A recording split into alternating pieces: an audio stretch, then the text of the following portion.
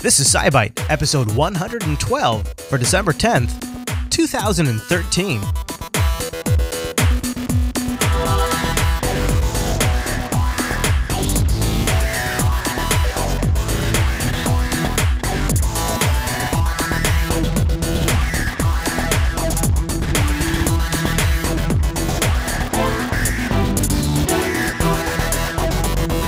Hi everyone, and welcome to SciByte, 112 of them. This is Jupiter Broadcasting's weekly science podcast, which is live on a Tuesday and fresh on a Wednesday over at jupiterbroadcasting.com.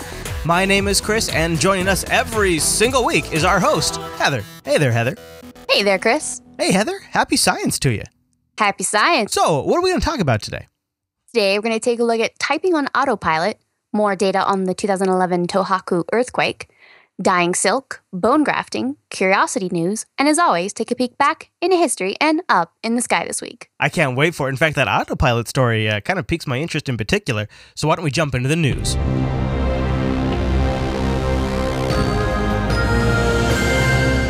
All right, Heather, where do we start tonight? There's been a conclusive study that by a team of cognitive psychologists that shows that when you're typing at your computer, you don't know what your fingers are really doing. I love it. So what happened is that they recruited about 100 university students and members of the surrounding community, and they did an experiment. They had, short typing test. So on a blank, and then shown a blank QWERTY keyboard. Mm-hmm. And they're like, okay, 80 seconds to write all the letters in their correct location. Go. Mm-hmm. Mm-hmm. Now, during the typing test, they all did, 72 words a minute, 94% accuracy on typing. However, when they were just writing the letters down, they could only get like 15 letters down. Oh, interesting. Written on the keyboard. Oh, interesting. So I've noticed, when I can have a conversation with somebody and continue to type a separate sentence, but I could never write a separate sentence while I'm talking to somebody. Oh, goodness, no. Yeah, and have you noticed that? Yeah, well, I like the part where somebody asks me how to spell a word, and I'm like, hold on, and I type it. Right, yeah. That's how I know how to spell the word. I'm like, my fingers spell better than me. As a tech support guy, I can't tell you how many times I've been asked what the SSH password is to some server, and I can't tell a person until I've typed it out myself, which when I'm on the phone is kind of difficult. Yeah. Well, that's interesting. Yeah, if I'm really stuck and there's not a keyboard around, I hold my hands out and I'm like trying to figure out the letters that I'm seeing. Well, what does this tell us? I mean, this is kind of interesting. Yeah, so they were trying to figure out why that happened, because autoism, that's something we've known that more than a century. It's where you do something enough times where it sort of becomes autonomous. Mm-hmm. So tying your shoelaces, making coffee, or assembly line people, how to ride a bicycle, driving cars. These are things that you do over and over and over again so that gradually it becomes an unconscious, repetitious behavior. Almost muscle memory. Sort of, yeah. In a sense, figuratively speaking. Yeah, sort of figuratively speaking for your brain. Mm-hmm. And so that was kind of like the theory is that the more you do something, the increasingly autonomous automatic it gets.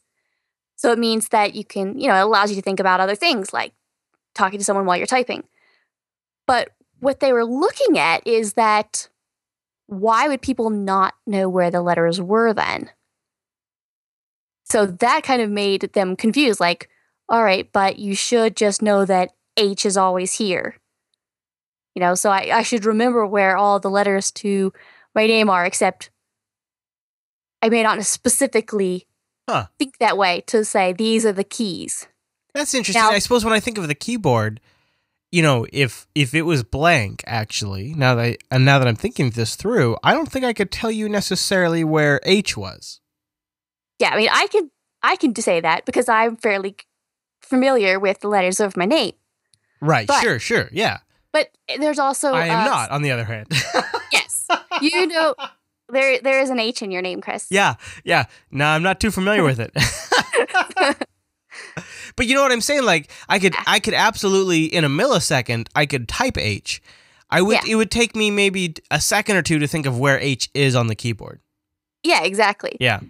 I've had passwords before where my brothers are like, ooh, let me see. I'm like, tell you what, if you can pick it out, go for it. And I type it because it's automatic where I know where it is. And they just kind of stare at the keyboard and stare at me. They're like, that wasn't fair. Mm-hmm. And so from that study, they even took 24 of those typists and gave them a Dvorak keyboard and had them learn how to do that. Mm-hmm. And after a certain period of time, they were just as proficient on that keyboard.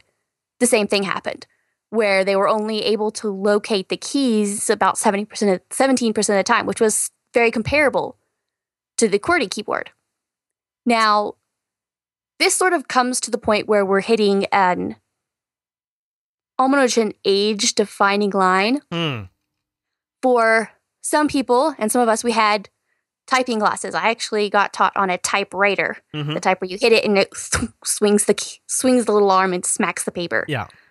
So, and I had to be like A, S, D, F, J, K, L, semicolon. I had to like remember and memorize some of the keys.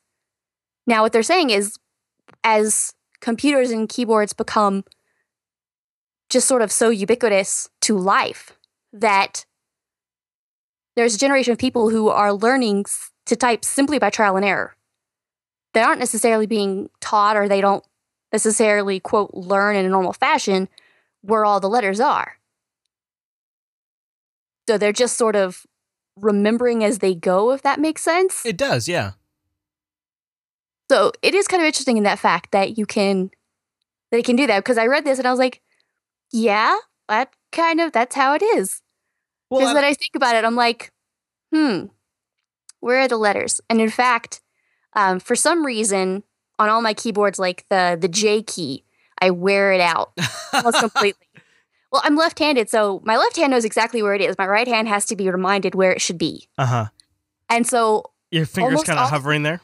Yeah. So that finger stays there so I can remember where it needs to be. Mm-hmm.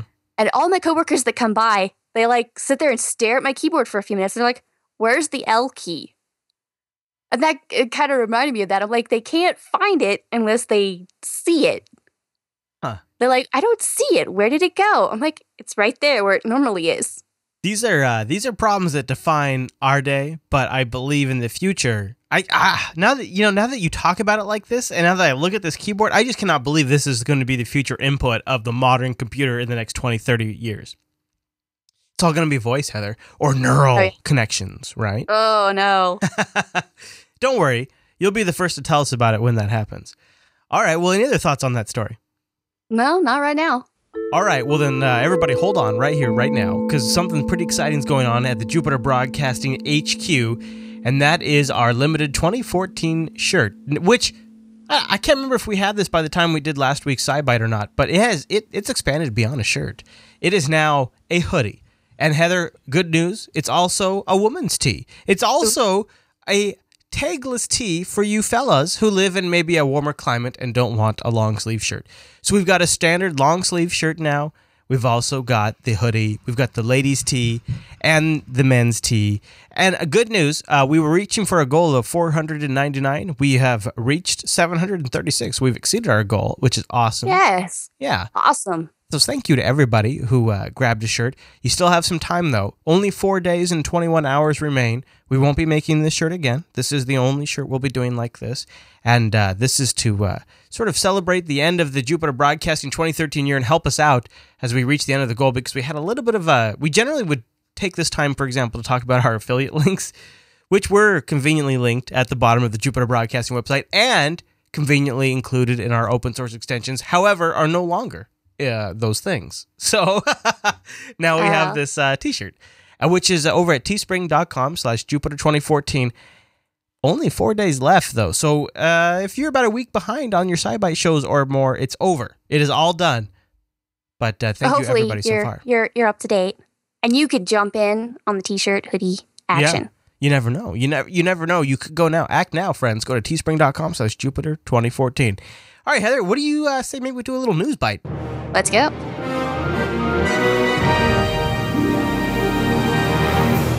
Oh, here we are in the news bite, Heather, and I tell you, I feel like looking back at that earthquake back in 2011. How about you? Yes, the Tohoku earthquake that hit Japan. Now, a lot of people remember that specifically because of the nuclear reactor that got affected as well. But some of this is that they see these kind of large earthquakes. They want to find out, kind of hone in on where the epicenter was, where it started, and kind of get an idea. Because once you get a better idea of what happened, you can kind of keep an eye on, well, is that more likely to happen in the future, and how can we kind of see that coming? Okay. So now researchers have sort of gone and they've uncovered the cause of it, actually sort of located where it started. They went on a 50-day expedition, drilling expedition using the drilling vessel, Chikyu. And then they drilled a couple of holes in the Japan Trench in order to kind of study where the rupture was. And that's a fault in the ocean where, two of Earth's major tectonic plates meet up at deep beneath the surface of the Pacific Ocean. Okay. So what they saw is that deep beneath the seafloor, you have strong rocks, and the movements of these plates can kind of generate a lot of elastic rebound, is what they call it. And then closer to the surface, the rocks are softer and less compressed, so they have less rebound. Well, that's what they thought. So now they're looking at this. What happened was that the displacement of the plates, it's sort of one plate moved above the other or, displaced them. Now, before 2011, the largest, there was a tsunami in 1960 off the coast of Chile when it displaced had a vertical shift of the plates by 20 meters or 60 feet. Huh. Now, this specific one was 30 to 50 meters or, 90 to 150 feet. So it was much, much greater. Now, what really struck them as odd was that the fault line itself was actually very thin, less than, 5 meters, 15 feet. What does that tell us? It means that it's the thinnest plate boundary on Earth, which was definitely sort of a new sense of worry there. And in addition to that, the clay deposits that fill the narrow fault lines itself, they're extremely fine sediment, which means that they're extremely slippery, which means that there is less friction against those plates, so they're more likely to move and be easily moved in greater distances. So they kind of look and they're like, okay, well, this was to happen in the past. And it kind of also gives implications to the future that similar events are not that out of the hand to happen. Sure. They wouldn't be surprised if similar things didn't happen again. Yeah. So what it means is now they can go in and okay, well, learning about this and going in and seeing exactly where some trouble spots are, they can go in and say, all right, we need monitoring in these areas. In fact, there were other subduction zones along the Northwest Pacific where the same type of clay is present. So you have Russia's Kamchatka Peninsula, the Aleutian Islands. There are a number of other different places that are looking that are similar that they say, okay, well, that could actually also generate similar huge earthquakes, and the fact that, could cause similar tsunamis as well. Wow. Jesus, sounds like it was just a matter of time. Yeah. So it was, it is a definite off-put in the norm. It was so much greater than everything else, but once they started looking at it, they're like, okay, well... It's probably going to happen again, by the way. Yeah, it's not that out of hand that it actually happened, and we see the possibility of similar things happening in the future. Mm-hmm. So it's definitely a place where they're going to be most probably monitoring much closer. Right. Boy, no kidding. All right, Heather. Well, why don't I bring the band? Are you ready? Should I? Yeah. Come on, guys. Come on in. Let's do the 2-Byte News. Let's do it. Here we go. Now!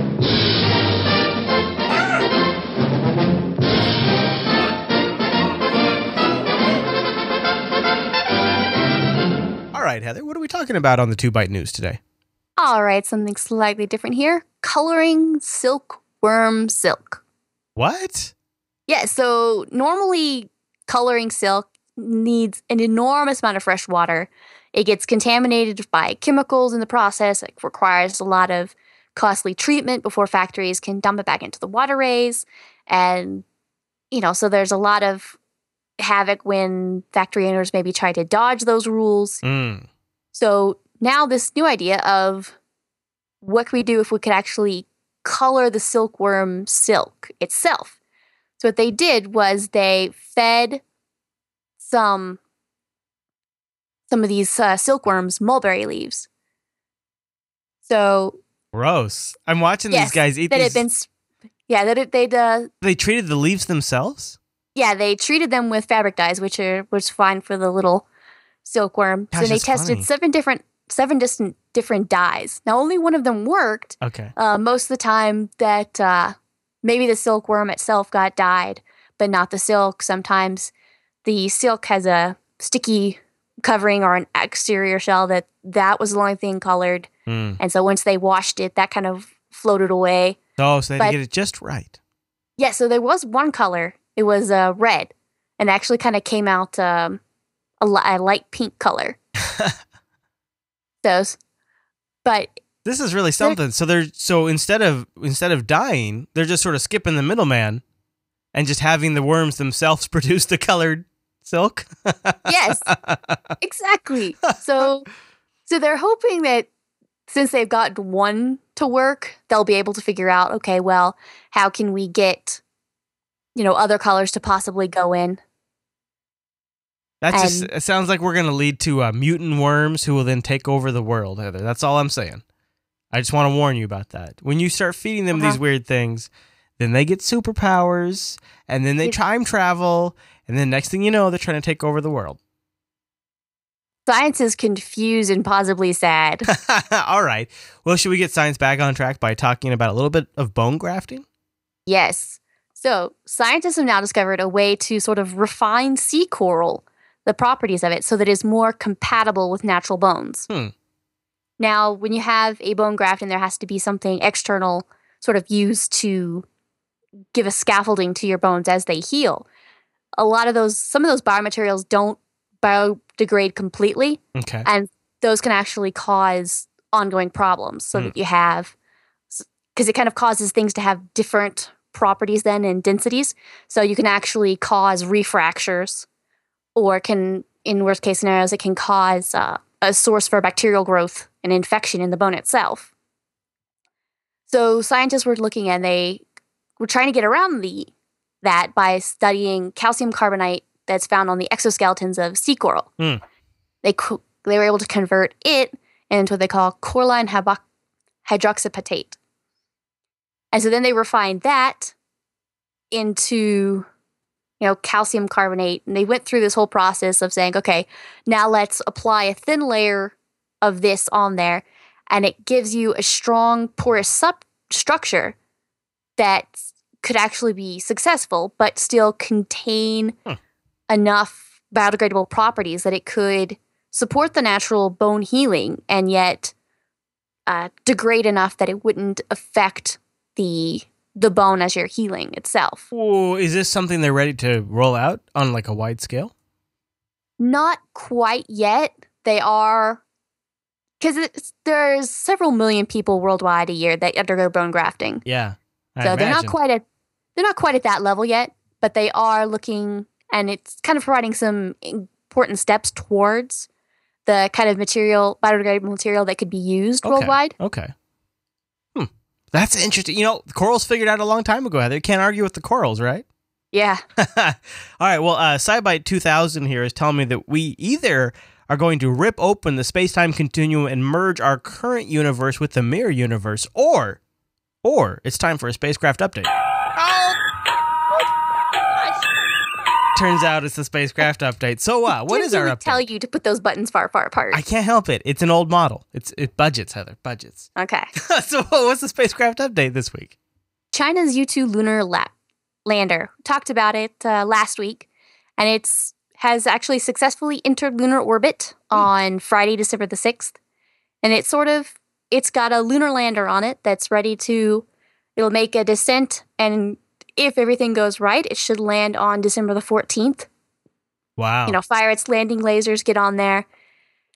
And somebody in the chat room asked last week, or you were asking how close it was to Apollo 11. Yeah. They will be landing in the Bay of Rainbows, which, if you imagine the moon, looking at the moon, it's in the upper left-hand portion of where you see the moon. And the Apollo 11 landed in the Sea of Tranquility, which is sort of the mid to upper right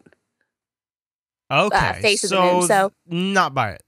No, definitely not next to it. I didn't think it would be, but it is fairly far away from it. So okay, all right, that's cool. That's cool. I just wanted some pictures, Heather. I just want some pictures. That's all. Okay. I'm just asking, Heather. I'm just asking. So that's the 14th, which will be as we're recording this, it'll be Saturday. Yes. So we'll probably have a little update next week in the show. How cool is that? Can't wait to hear about that. All right, well, while we're up in space, should we do a curiosity update?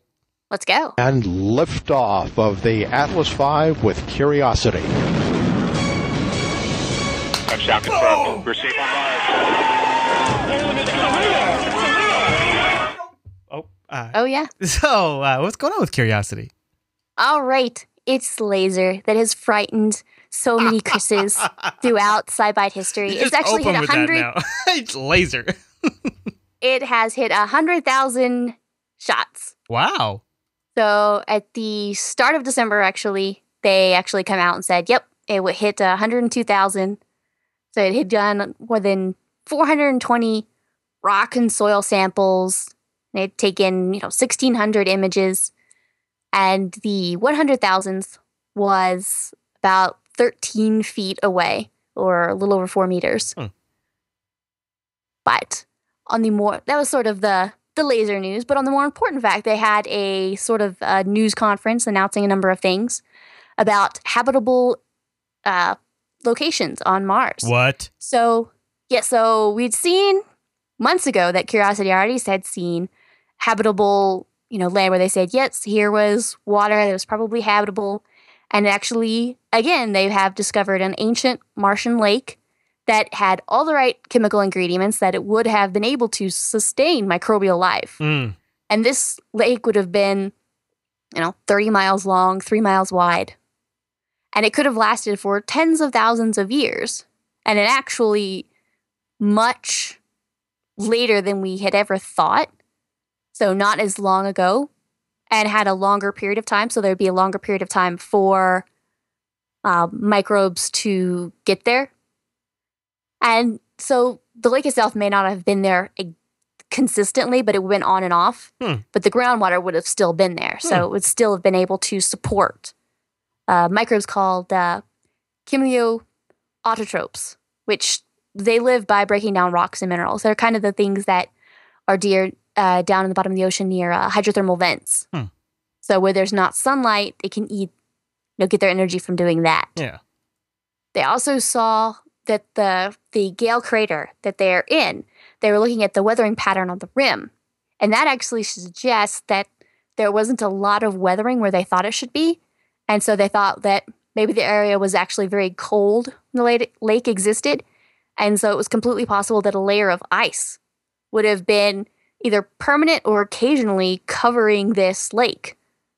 Now, that wouldn't have affected the chemioautotropes, those microbes. It wouldn't have affected them because they're perfectly happy at the bottom of the ocean. They're just warm enough to not freeze. So it wouldn't have affected them at all. But now we're looking at a long-term lake that may have had some ice on the cover of it. Now, they have discovered so many locations that they see are friendly to life in this area. Now, while they're still going to be kind of keeping an eye on it, they're actually shifting the mission focus itself. So they're going to be from searching for habitable environments to searching specifically for organic molecules. Oh. That those are they see this whole area that they've seen over these few months. They've seen all sorts of evidence saying that there was sort of an alluvial basin where there was lakes and rivers throughout this whole crater area. So okay, it was obviously a lot of area where there was water friendly to life, to microbes. So let's switch it over and say, let's see if we can find the organic molecules themselves. So the building blocks to life as we know it, essentially. Yeah. And they've been able to find ways to increase the chances of finding the organics that are preserved in these rock layers. Mm-hmm. So they're kind of learning as they go, like, well, actually, we can do this, and with this specific instrument, and it gives us a pretty good outcome. So they're switching over to that, and they're going to be, dedicating themselves to a subset of habitable environments where it's habitable and it also has organic carbons. So it's sort of narrowing down the area of say, okay, well, yes, all of this was friendly to life. Now, where in that area are those building blocks, are those key ingredients, carbons that could have actually said, yes, this actually had all the stuff in the soup to make life. That's actually pretty exciting. I can't wait to hear more. And good. Now that they focus in on the area, they should. That makes a lot of sense. Yeah. All right, Heather, we'll jump in the time machine. Let's jump. Oh, here we go. It's feeling real groovy, man. It's getting rad over here. That's right. This week, the time machine gives us a nice gentle ride to just 51 years ago, December 14th, 1962. Heather, what happened 51 years ago this week in science? The Mariner 2 Venus mission. The U.S. space probe Mariner 2 was actually was able to approach within 34,000 kilometers, or a little over 21,000 miles, of Venus. And it transmitted the first time information about this planet. They were, they had launched in August of 1962, and it finally got to December where it was sending us back information. And it was saying, hey, this is actually a very hot, mostly carbon dioxide atmosphere, saying that the temperature was, 500 C, 900 F. And for the first time, they were able to kind of use the spacecraft's solar wind experiment to sort of measure the density, the velocity, the composition, the variation over time of solar wind as they went there. But they were able to see that Venus does not have a strong magnetic field or radiation belts at all. Wow. So Venus has sort of been a mystery planet, sort of our sister planet that, as time gone by, they saw it was covered in clouds, and early science are like, well, maybe there's stuff under there and it's just really hot and it's just a bit dense cloud cover. But no, Mariner 2 is kind of teaching us that no, those temperatures and the highly, highly carbon dioxide atmosphere and all of the things that we're looking at tell us a much different story and give us much more information. Well, really, for me, it gives me, just incredible perspective. 51 years ago, where they're still figuring out solar winds and doing experiments on solar winds and all those kinds of things. It really is kind of incredible what a amazing amount of hyper information we have been in for the last 50, 70 years. It's just incredible. And it's only picking up. All right, Heather, should I recalibrate the SciByte 2000? That way we can look up into the sky this week? Indeed. On Friday, December the 15th, starting about 9 to 10 p.m. local, there's actually going to be the Geminid meteor shower. It should be at its peak about from 9 to 10 all the way till dawn on Saturday morning. Ooh. Now, the best viewing time is going to be just after the moon set, wherever you are. Okay. Now, it's kind of arguing with the meteor shower. So the moon is going to be sort of washing out a lot of the shower itself. But moon. After the moon sets, you might be able to catch some of the shower itself. Okay. In general this week, on the planet scale, Venus is still our evening star, rising after dusk in the southwest, and it won't set till more than an hour after dark. Mars is the midnight owl, rising at 1 a.m. local time, going high to the southern skies by dawn. Jupiter, another favorite planet around here, is after dark. It rises in the east to northeast, and it's got two of the main constellation stars for Gemini, Castor and Pollux, down to its left. And Saturn is still back with us again at dawn, low to the southeast, far to the lower left of the moon. You might be able to start seeing it. So remember, the two most likely things you're able to see is Venus in the evenings over near the setting sun, and after the sun sets, turn around to the east to northeast, and you'll be able to see Jupiter. Right on. And of course, if you see some shooting stars, well, that's the meteor shower Heather told you about, and you can find information about that. It's going to be on Friday. So go check the show notes. She's got all listed right there. Oh, yeah. That's gonna be a busy sky when you consider a meteor shower's going on. I'm looking and some Jupiter and Mars action. Well, yeah. I gotta tell you, this is one of our better skies in a while. And Saturn. Yeah. Dang. Well, very good, Heather. Anything else we want to cover in this week's episode of SciByte? Yes, next week will actually be our last SciByte of the year. We're going to be taking a 2-week vacation during the holidays. Right. And of course, you can always stay up to date on all of that kind of stuff. Go to jupiterbroadcasting.com/calendar. We'll always try to keep that up to date when we're shooting live episodes and whatnot. The best way to stay up to date on SciByte and when you can grab it is just by subscribing to the RSS feed. Go over to jupiterbroadcasting.com, click on episode 112 of SciByte. Right below the download links, we've got the RSS feed. You subscribe, and then you just get every single new episode every week. Heather, have a great week, okay? You too. All right, everyone. Well, thank you so much for tuning this week's episode of SciByte. Please feel free to get a hold of us. Go to jupiterbroadcasting.com and pop that contact link and send us in some feedback. And we'll see you right back here next week.